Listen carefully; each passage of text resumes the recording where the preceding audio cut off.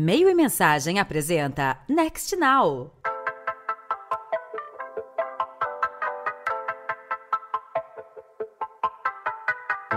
Olá, sejam bem-vindas e bem-vindos. Eu sou a Bárbara Sacchicello e você está ouvindo o Next Now, podcast do Meio e Mensagem sobre inovação, marketing e comunicação. Para começar os assuntos desse ano de 2022, a gente vai conversar agora sobre um elemento que está presente no dia a dia de todo mundo. Basta dar uma volta pela rua, pegar um metrô ou um ônibus para ver uma tela de mídia out of home anunciando alguma marca ou um produto. O que muita gente não sabe é que a tecnologia vem fazendo com que essas telas se tornem verdadeiros prestadores de serviço da nossa vida cotidiana, ganhando uma função importante, tanto para os cidadãos, como criando possibilidades ainda mais criativas para as marcas. E é sobre esse universo tecnológico do out of home que vamos conversar aqui. Para isso, vou chamar duas pessoas que dominam totalmente o assunto. A primeira é a Caroline Magalhães, que é Head de Multichannel Strategies da NEL. Caroline, seja bem-vinda, é um prazer ter você no nosso Next Now. Oi, Bárbara, boa tarde, é um prazer estar aqui, obrigado pelo convite. E para completar nossa conversa, eu vou convidar também o Paulo Queiroz, que é sócio e head de operações da RZK Digital. Paulo, seja bem-vindo, muito bom ter você aqui no nosso podcast. Muito obrigado, Bárbara. Tudo bem com você, Carol?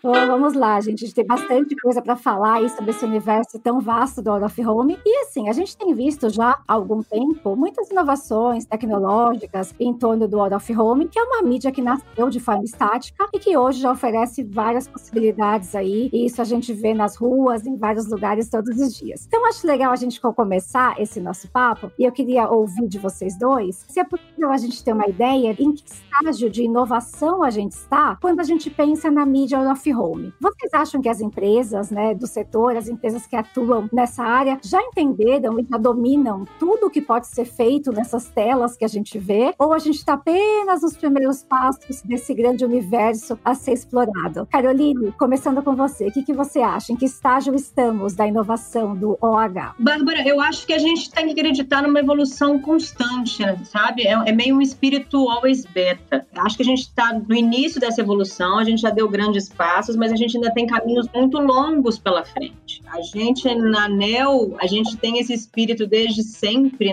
de evolução, de pensar num produto cada vez mais relevante, mais disruptivo. E é importante a gente lembrar que o out of home, ele é muito amplo no nosso país, Ele é muito democrático. Cidades muito pequenas têm o out of home como um dos seus principais ativos locais, e essa evolução, ela se dá em pesos muito diferentes do que acontece em São Paulo, no Rio, em Brasília, e o que acontece nas cidades menores. Mas, sem dúvida, a gente está evoluindo. Claro que nas grandes metrópoles essa evolução acontece de uma maneira mais acelerada, e é isso que a gente busca sempre no grupo, que a gente tenha sempre produtos mais atrativos, mais tecnológicos e com um maior encantamento, Não basta evoluir à toa, tem que evoluir para que encante tanto o anunciante quanto o consumidor. E, Paulo, o que você acha? Como você vê, em que estágio você vê que estamos quando a gente pensa em inovação no out of home? Eu compararia com a situação de um adolescente pouco antes de virar um jovem adulto, Mostra uma imagem de muita energia, de um crescimento muito rápido, mas o mercado, como a Carol colocou, é díspare, ele é um mercado complexo, não só aqui no nosso país, no mundo todo. Então, em algumas características, eu acho que nós somos muito mais avançados do que há poucos anos atrás, como, por exemplo, na característica do hardware, como, por exemplo,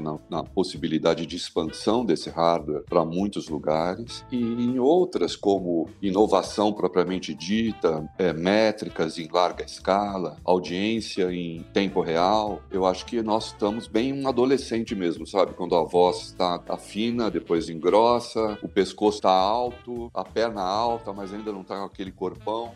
É um processo, como ela colocou, a Carol, de evolução. Também é natural que, por ser talvez a primeira mídia que o homem criou, a mídia exterior, o signage, é natural que a gente encontre diferentes níveis de evolução, mercado a mercado, mentalidade a mentalidade, Como a Carol coloca, a NEL sempre teve essa preocupação de estar dando passos à frente do tempo e tal. No nosso caso, a gente tem 2 meses de vida e a gente foi concebido como uma empresa 100% digital. Então, nós não temos nenhum processo analógico, não temos nenhum sistema analógico de venda, é tudo digital e online. não é? Então, que é muito importante esse sincronismo com a internet, que a gente vai explorar mais nessa conversa. Sim, isso que eu ia falar, a gente vai falar mais sobre isso, e é legal que vocês representam duas empresas que atuam no segmento de out of home, mas em estágios diferentes, né? A ANEEL que está no segmento aí há muito mais tempo, a RZK que surgiu aí no ano passado, né, com uma proposta um pouco diferente, e é muito legal ter esses olhares aí mais vastos de vocês, né, que representam também como que esse setor vem avançando. E eu quero até entrar nesse assunto mais de inovação e contar um pouco o que as duas empresas estão fazendo, né? E, Carol, eu quero trazer aqui para nossa conversa um ponto até curioso que o mercado viu no ano passado, que a ANEEL anunciou que ela integraria o seu inventário de mídia ao universo de games. E games é uma área que a gente também vem falando muito, né? Que é um dos setores que mais movimenta aí dinheiro e negócios no mundo, e que vocês estão aí unindo o out of home com os games. Então eu queria pedir para você contar um pouco pra gente como que surgiu a ideia de unir esses dois mundos, né? E por que faz sentido, e se faz sentido, né, você pensar em mídia out of home junto com game, em que ponto essas duas frentes se encontram, Carol? Legal, Bárbara. O projeto de games, na verdade, ele foi concebido ano passado, no início do ano passado. A gente concebeu o projeto Phygital, que era uma visão O2O, começando no offline, né? Então, eu disparava o início da conversa nos painéis de out of home e continuava essa conversa no mundo digital. E o mundo digital, ele é sem fronteiras, né? Ele é sem barreiras. O Phygital 1.0 começa em março com a entrega de mobile e a gente já estava trabalhando para a entrada dos games. E o que a gente sempre desejou desde o início foi uma veiculação não intrusiva, uma veiculação não interruptiva dentro dos games. Como a gente costuma dizer aqui, let the gamers play. Então, não era para interromper. Assim como você está andando na cidade e você não quer que um painel pule na frente do seu carro, você quer ver o painel no seu local original. E foi assim que a gente fez essa parceria com a PMP.bid e a gente tem hoje uma entrega complementar de impressões no circuito de out of home dentro dos games. Então, o jogador está no meio da sua experiência de game, por exemplo, num jogo de corrida,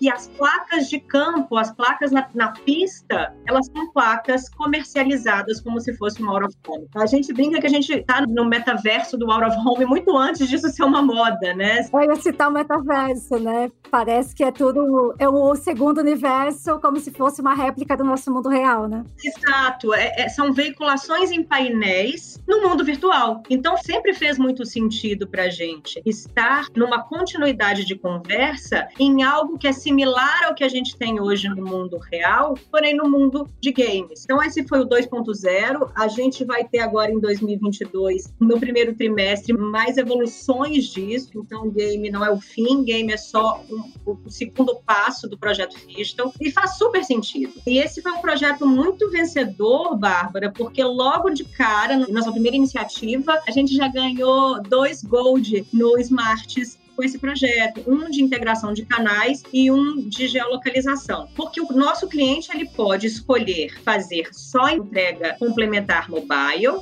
ele pode fazer só o game ou ele pode fazer 3 pilares. Então, eu tenho 3 contatos com o meu anunciante com camadas de small data muito importantes ali no meio, né? Com analytics muito profundo. Então, faz super sentido pra gente, desde o início, ter game e não para por aí.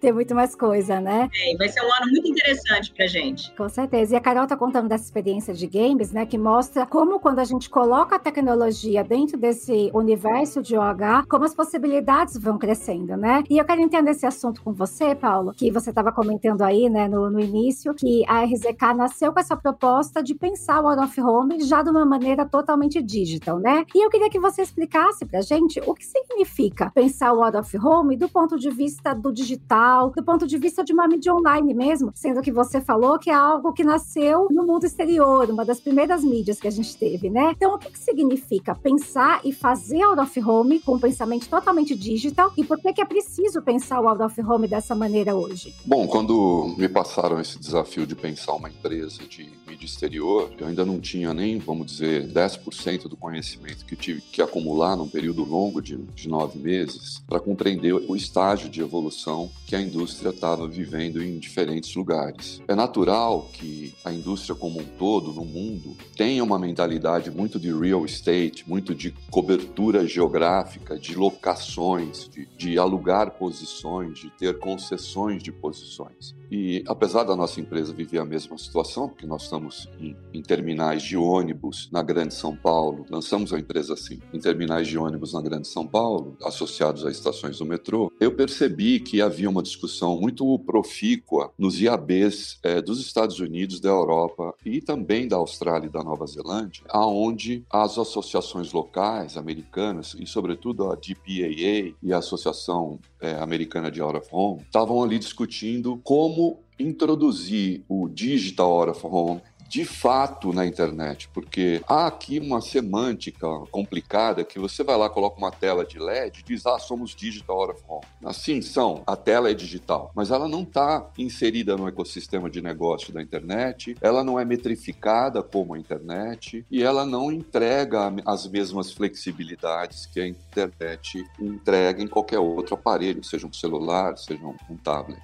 Então, a gente notou que havia então espaço para pensar as nossas telas como um site e pensar o nosso relacionamento com o cliente como se fosse um broadcasting, algo vivo realmente, e não algo que tivesse um roteiro pré-definido e tal. Foi daí então que a gente trouxe para cá muitas inovações em metrificação de outdoor, não quisemos inventar nada, a gente na verdade não desenvolveu software algum, nós temos algumas decisões estratégicas aqui na RZK. Uma delas é, vamos fazer a melhor orquestração possível de todos os softwares que a gente encontrar no mundo para trazer um outdoor realmente digital e integrado à internet. Depois, vamos batalhar para construir um first party data da RZK que nos dê independência total do mundo pós-cookie, ou seja, mesmo que a gente não venha a ter mais o identificador, a RZK tem lutado, já com bastante sucesso, em construir o seu próprio estofo de audiência, o seu data lake. Não é?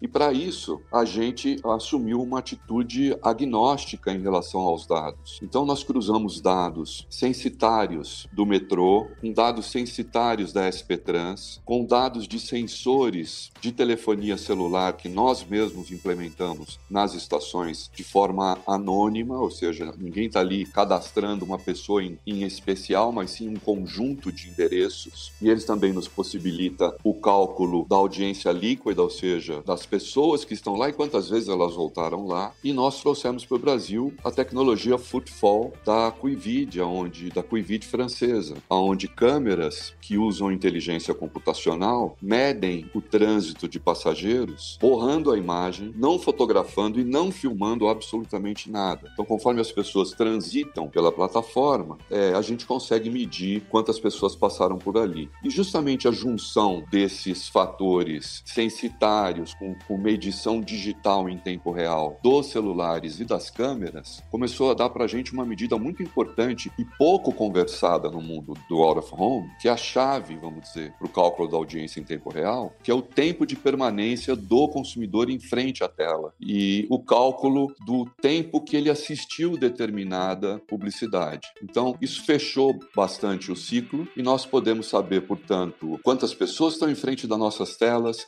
que tipo de pessoas são, se são homens, se são mulheres. Da onde vem esse dado, Paulo? Também de 2, 3 fontes diferentes. Quem usa o nosso Wi-Fi e fez um login no Wi-Fi, nos concede um tanto de dados. Quem baixou o nosso aplicativo e usa o aplicativo, nos autoriza a um tanto de outros dados. E os próprios sensores de MAC address dos celulares, feitos inclusive por uma empresa brasileira aqui, nos possibilitam o cruzamento com dados de terceiros em massa para dizer, olha, esse público tem mais afinidade com tal assunto ou com tal assunto. Isso possibilitou, então, a gente criar uma empresa diferente, que pudesse entregar 3 coisas que o mercado brasileiro me pediu: inovação métrica, flexibilidade e capacidade de addressability, de criar algum grau de target com o out of home. Depois de obter todos os dados, eu acho que a parte mais difícil é integrar esses dados e tornar esses dados acionáveis, ou seja,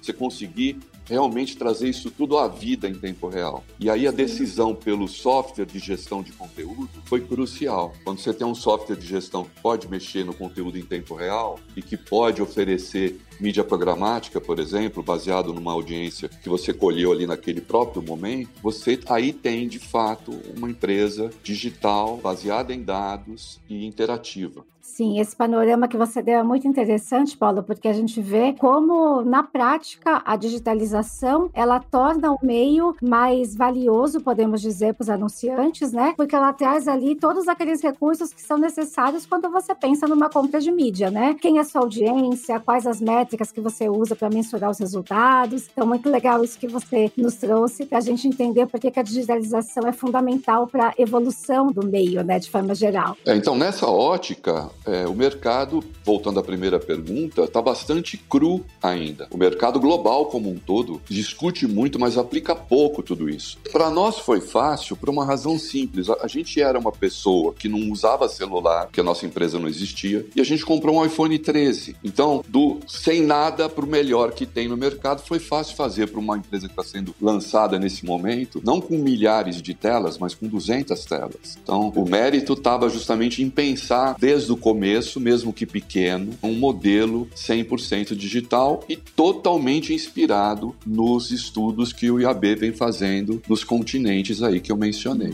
E quando a gente pensa nesse processo de digitalização, né, como o Paulo falou, tem empresas em estágios diferentes, lógico, né? A gente olha o out of home também, a gente está falando aqui, claro, né, no contexto do mercado publicitário, de ser um meio extremamente relevante para as marcas estarem ali, né, vinculando suas mensagens, mas a gente sabe que o out of home, ele tem uma função de elemento urbano também, né, Carol? Eu quero falar também com você sobre isso, porque ele está ali, seja no metrô, num shopping, no aeroporto, as pessoas estão ali interagindo com aquelas telas e elas trazem também, de certa forma, um tipo de prestação de serviço, digamos assim, né? De levar informação e coisas assim. Então, Carol, eu quero te perguntar especificamente sobre isso, né? Além de ser um veículo extremamente relevante como um meio para os anunciantes, né? Como você vê a inovação também levando o out of home a ter mais importância na vida das pessoas de maneira geral, né? O que você acha que essas telas podem oferecer para as pessoas em termos de prestação de serviço, seja informação, seja indicações? O que você vê a respeito disso? Eu acho que todos os meios, eles têm uma função social, né? Nós estamos falando de um país gigantesco, continental, e como a gente já falou aqui, com divergências de maturidade desse mercado de out of home muito grandes. Mas independente do meio ou do tamanho desta empresa, nós temos funções sociais para ser desempenhadas. A gente faz normalmente, comumente, a ANEEL tem campanhas de cunho social sendo veiculadas nas suas telas, então de doação de sangue, prevenção de câncer de mama com institutos importantes. Além dessas pro bono, a gente tem as outras informações dentro do Parque do Ibirapuera, por exemplo, de trajeto, de portões que vão fechar, de onde as pessoas estão. Então, dentro do parque, isso já ajuda a pessoa que está ali dentro para se locomover. E eu acho que a importância disso, ela se torna maior com o aumento da tecnologia, né? Como o Paulo disse, nós temos um telefone na mão, todo mundo tem um telefone na mão. Então, numa campanha de doação de sangue, eu posso ali diretamente, com uma leitura de QR Code, encontrar o posto de doação mais próximo. Eu posso, e aí, pensando em outras alternativas, né? Eu posso fazer minha compra do mercado lá de dentro do aeroporto, para quando eu chegar na minha casa, a compra já está lá, num painel touch, por exemplo. Então, tem tanto um cunho social, quanto um cunho de ajudar no dia a dia e facilitar o usuário através de uma tela de grande formato. Fora as infinitas possibilidades de ajuda no tráfego, né? Porque se eu estou na rua, muito fácil eu saber se o ônibus vai atrasar ou não através dessa mensuração de distância de cada ponto. Eu acho super importante isso, Bárbara. Sim, informações assim, como você falou, tráfego, clima, né? Até evoluindo também para o que você falou de consumo mesmo, né? De compras, de coisas assim. Até pegando esse gancho que você falou, né? O Paulo também trouxe pra gente que todo mundo tem o celular na mão, né? E quando a gente pensa em inovação, e temos vários cases já na área de out of home que mostram isso, é como o celular, né? A mídia móvel permite também inovações a respeito disso, né? Então, Paulo, eu quero te perguntar, já indo no embalo um pouco do que a Carol comentou aí, né? Eu queria saber o que vocês já vêm fazendo, né? E o que você vê de possibilidades de integração do smartphone, né? Que é nosso companheiro aí do tempo todo, com as telas, né? A gente já está próximo ou já chegando perto de ter um estágio, como a Carol citou, de você estar passando ali em frente a uma tela e você lembra, não, eu estou precisando desse produto aqui, faz a compra, e quando você chega em casa o produto está lá, ou aquilo te conecta ao Wi-Fi, que te conduz a outros serviços também. O que é possível fazer combinando a telinha do celular com as telonas aí da mídia out of home? É incrivelmente assustadora a quantidade de coisas que a gente pode fazer. Eu concordo com a Carol no sentido dessa responsabilidade social, né? Então esse tema ESG, que é uma responsabilidade ambiental e social das empresas, está muito latente, né? Então você vê, no nosso caso, nós estamos apenas trabalhando num ramo específico que são hoje terminais de ônibus e metrô. Esses terminais, eles foram reformados, lojas foram construídas ali, o que já deu um ambiente mais aconchegante e facilitou também a vida. Deu mais dignidade o trabalhador que ia de casa para o trabalho e não tinha nem condição de descer num lugar para fazer uma compra e voltar, porque ia gastar um bilhete a mais, né? Então nós temos ali no nosso espaço lojas do McDonald's, do Boticário, lugar para fazer o cabelo, para comprar uma roupa. E os painéis, a gente ouviu isso das pessoas, deram a elas não só entretenimento naqueles 6, 7, 10 minutos que elas esperam no terminal, não só entretenimento, informação, nosso parceiro é o UOL de conteúdo, mas deram a eles um sentimento de segurança também. Muitas mulheres comentaram conosco, me sinto muito mais segura aqui no terminal Carrão, às 11 horas da noite quando eu estou chegando em casa, com todas essas telas acesas, me transmite essa segurança. Toda a conexão mobile com as telas depende de você entender quem é o teu cliente em frente à telona e criar uma espécie de um contexto para esse cliente, e daí que vem esse termo moderno da programática contextual, quando você linka diversas situações de clima, de horário, de público, de pessoas, e você consegue inserir naquele momento uma mensagem, seja ela editorial ou comercial, que faça sentido para o seu cliente, e pode sim, desde a conexão com o QR Code que a Carol comentou, até continuar a conversa com o cara depois. Se o seu aplicativo tiver uma camada de geolocalização, você pode continuar com a conversa com ele até antes dele sair de casa, avisando as condições dos terminais, se está atrasado ou não os ônibus, que horas que os ônibus chegam, dando um push no cara que o ônibus dele vai chegar daqui a 5 minutos e ele pode tomar um café ou não. Então, é de fato muito animador esse cenário de omnichannel, não é? Que a gente consegue entre as telinhas, né, e as telonas. Mas isso tudo é um desafio, diria, de buscar pertinência, de buscar o entendimento da pessoa que está ali e fazer a diferença na vida dela. Sim, isso de fazer a diferença que o Paulo citou é muito legal, porque vocês deram exemplos muito simples, né, do dia a dia, desde fazer uma compra, avisar que horas o ônibus chega, que são coisas que fazem muito a diferença para quem está ali, né, e simples de todo mundo entender. E quando você tem uma mídia e marcas que ajudam a viabilizar isso, fica muito melhor, né? E eu queria adicionar uma questão aqui, gente. O Paulo citou, quando eu perguntei inicialmente do estágio que a gente está em termos de inovação, né? Ele citou aí o exemplo da adolescência, aquela fase de várias mudanças, mas com muito a acontecer ainda. Eu queria perguntar para vocês de que ponta seria necessário que acontecesse uma transformação ou uma evolução mais rápida. Vocês acham que é mais uma questão tecnológica, né? Porque a gente sabe que muita coisa depende de infraestrutura,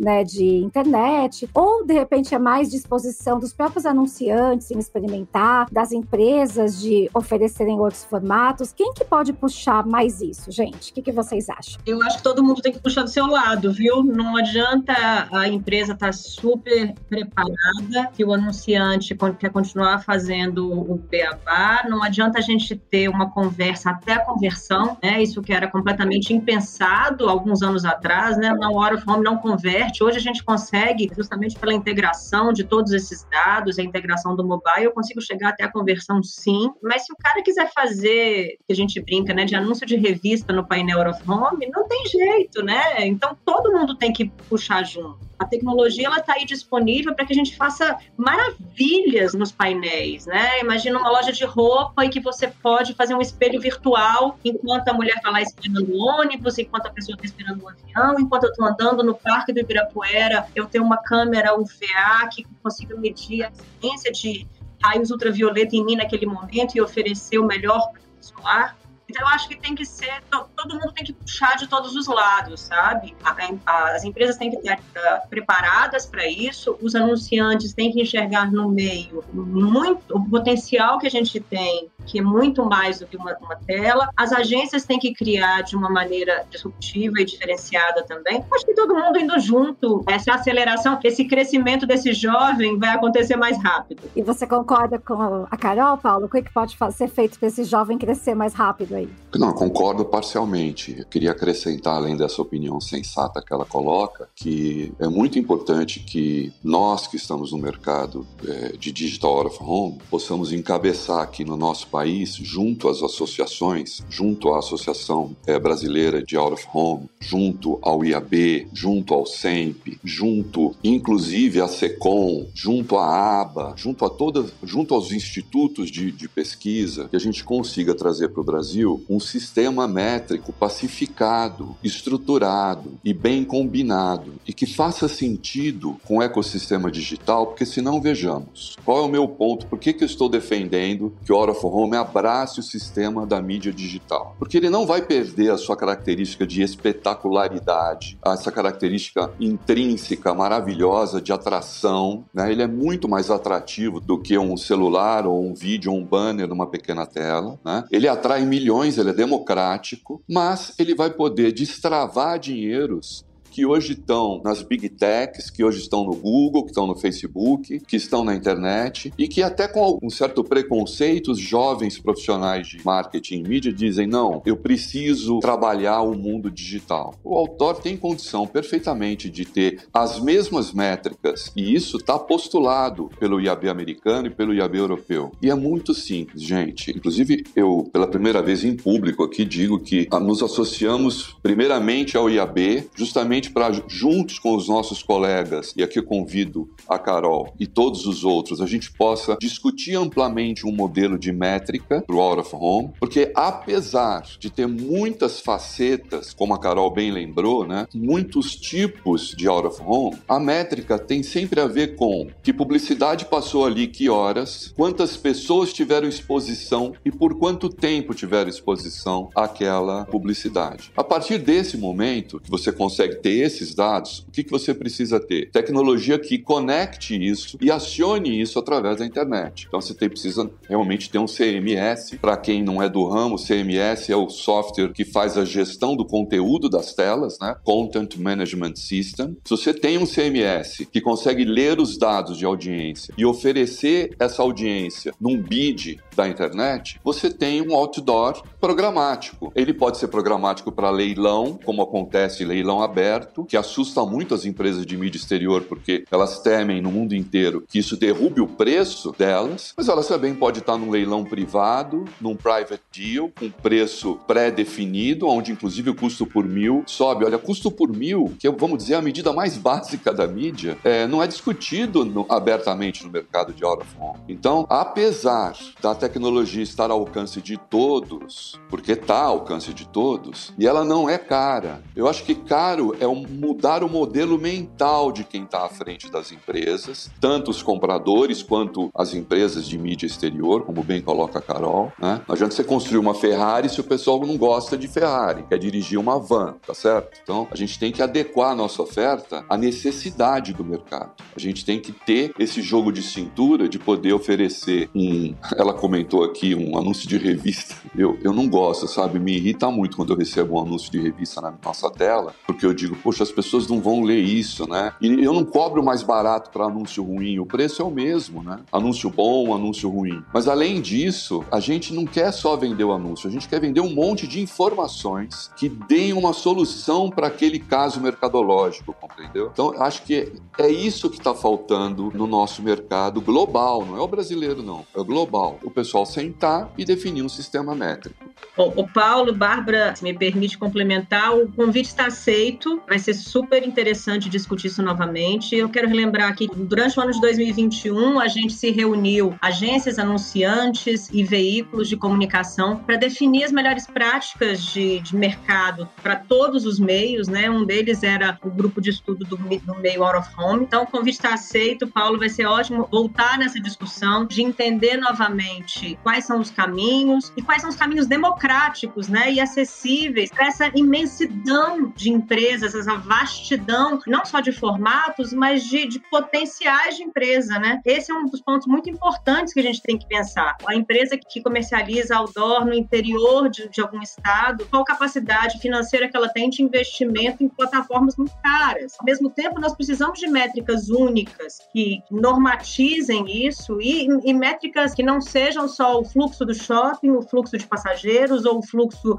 do ônibus, né? Que sejam impactos reais das telas. Eu concordo muito com isso e acho que todo tipo de negócio tem o seu espaço no mercado. É natural que em vários mercados, eu não estou falando aqui só do Brasil, estou falando do mundo todo, né? Em vários mercados, as empresas de mídia digital exterior que já estão fazendo ofertas de mídia programática, eles assumem que não tem ali no seu mercado um cálculo amplo de audiência real, de audiência total, medição censitária de audiência em tempo real. Eles não têm. Eles usam dados de pesquisa. Aqui na América Latina, a gente vê isso. Estou dizendo que eu tive que estudar isso tudo para escolher, tomar as decisões estratégicas que a gente tinha que tomar aqui. E não tem problema, eu não vejo problema. Olha, a minha audiência foi medida por hábito. Desde que seja dito, desde que haja compliance, olha, é transparência. A minha audiência foi medida por uma pesquisa de hábito feita há 3 meses atrás. Não tem problema. É melhor ter um dado do que não ter nenhum. Tá certo? O que não dá é a gente dar as costas para essa necessidade latente do anunciante, e nós fizemos uma pesquisa de mercado profunda antes de montar a nossa empresa. Eles cobravam da mídia, primeiro eles diziam que a mídia exterior era sensacional, que eles previam crescer a mídia exterior, eles estão animadíssimos, é um negócio extremamente próspero em todas as suas frentes, tá certo? Quanto mais digital ela for, quanto mais conectada ela for, mais ela conversa com as smart cities, e isso é muito moderno. Quanto mais ela ajuda do consumidor, mas ela é socialmente responsável, e isso é muito moderno. Então eles cobravam flexibilidade, eles cobravam inovação e eles cobravam métrica. Desde que o raciocínio seja o mesmo, o processo construtivo dessa métrica pode variar de acordo com a riqueza do mercado. Concordo totalmente com a Carol. Mercado que não tem dinheiro para instalar um sensor sofisticado, pode usar outro tipo de sistema métrico. Olha, eu lembro aqui, como eu sou um velho profissional de mídia, né, comecei em propaganda nos anos 80, eu lembro aqui que a técnica GRP era calculado com pesquisas na minha época que demoravam normalmente 1 trimestre para chegar nas nossas mãos. E anunciantes como Nestlé, como Unilever, usavam isso porque era o que tínhamos no momento. Assim como também sou contra colocar um eye tracking device num outdoor e cobrar nível de atenção das pessoas de um outdoor se a televisão não tem esse grau de sofisticação. Eu acho que é preciso haver um debate que traga modernidade, mas sem também cobrar aqui das empresas de out of home algo que nem mesmo a internet entrega. Acho que a gente pode chegar na conversão, como a Carol colocou. Hoje um painel que tem um código promocional ou um QR Code, ele é clicável, ele conduz a uma transação, mas enfim, eu estou muito animado, tenho certeza que a gente vai ter essa reação boa aí que a Carol teve, e a gente vai sim conseguir destravar dinheiros digitais pro out of home também. Isso é uma coisa pro bem. É muito interessante ouvir essas explanações de vocês dois, porque a gente compreende que inovação, ela passa bem além daquele conceito que a gente tem, né, de uma coisa mais ali futurista, né, de você conseguir fazer operações com celular, com telas, mas ela passa pela reavaliação do modelo do meio, né, como você compra mídia, como vende mídia, como mensura, e isso acaba sendo o elemento central para essas discussões, né? A gente pensar na evolução de um setor passa por tudo isso que vocês colocaram muito bem agora.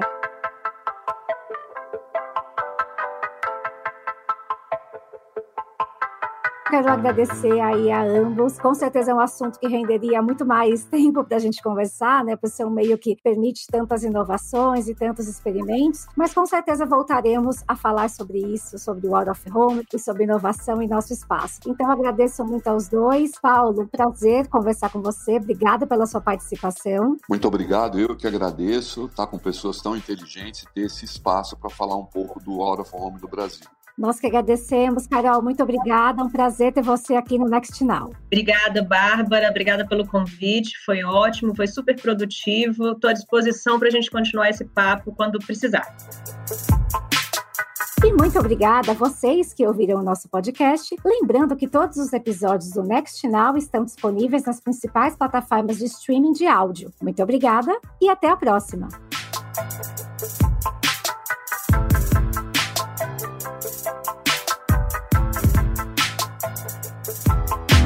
Esse podcast foi produzido e editado nos estúdios da Audio Edge, uma empresa Cisneiros Interactive.